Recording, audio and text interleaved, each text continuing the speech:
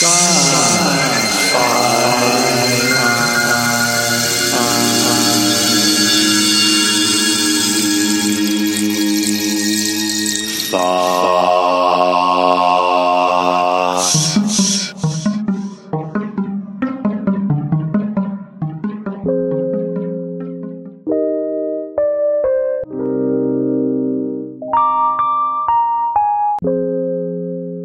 RZ Held. I also write under Rhiannon Held. Rhiannon Held is my urban fantasy, and then RZ Held is my many other things, including weird western and space opera. My other claim to fame is that in my day job, I'm a professional archaeologist. This series with RZ Held started in episode 118. There's also an earlier series with RZ Held, which you can find by searching for Lancer Sci-Fi Thoughts RZ Held, Held.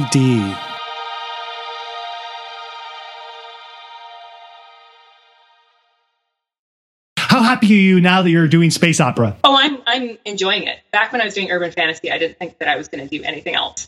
And space opera and this post-apocalyptic weird western, I feel like I found an aspect that I like in a bunch of different sort of styles or subgenres, and space opera is definitely one of them, because I think that science fiction, unfortunately, can sort of take on the tinge of the super hard, Asimov, space elevator, very technical, crunchy kind of stuff. And it's easy to forget that also it has the side of it. Same as you have dark, gritty fantasy, and also you can have shiny, happy fantasy. Science fiction, you can have the really super crunchy, can this actually work? The Martian, Andy Weir kind of trying to do all the math stuff. Right. Or you can have the sort of faster than light travel. Sure. Spaceships zooming around. How many moons does this planet have? 2. Why? Because it looks cool. And I really enjoy the sense of possibility and play that in fantasy magic can often give you, because it's sort of why are there 2 moons and one of them is purple? 'Cause magic. Oh, I see. Oh, interesting.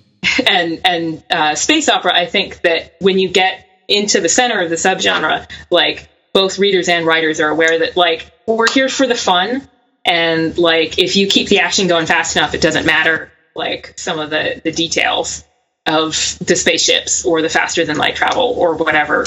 And I really love having that sense of freedom to then look at what I was sort of talking about with the themes and the symbolism, and how does the technology of military hardware then expose sort of our thoughts about violence versus peace, or something like that, and sort of getting into the heads of characters.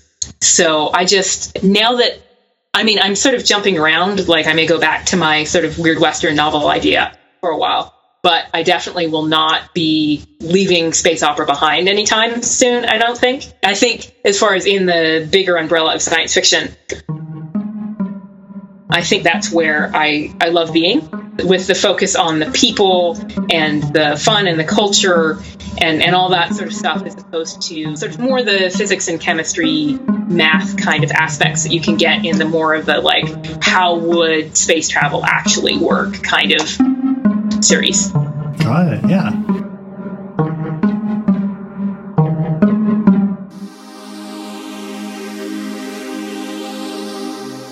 However you found Sci-Fi Thoughts, be it iTunes, Stitcher, or any of the other podcast aggregation services, if you've enjoyed the show, go ahead and do us a favor. Go to wherever you get this podcast and leave us a review. Even clicking a few stars. And this will help out the show in many ways. Hey, we got goodies for you in the show notes. We have a link to RZ Held's novellas, so you can go over there and shop and buy up some good science fiction to read at home. Don't know where the show notes are? Check out your podcast player, and they'll be right there for easy tapping. If you're not using a podcast player, go back to the website where you downloaded this show, and they'll be right there before your very eyes. This is the last episode of the RZ Held series. The first episode started in 118. And by the way, this is the second time RZ has done a series on Sci-Fi Thoughts. RZ talks about her urban fantasy work, what she defines as space opera, and her forethoughts about writing the Amsterdam Institute series. If you'd like to find that series and give it a listen, just go into your favorite search engine and type in Lancer, Sci-Fi Thoughts, RZ Held, Held.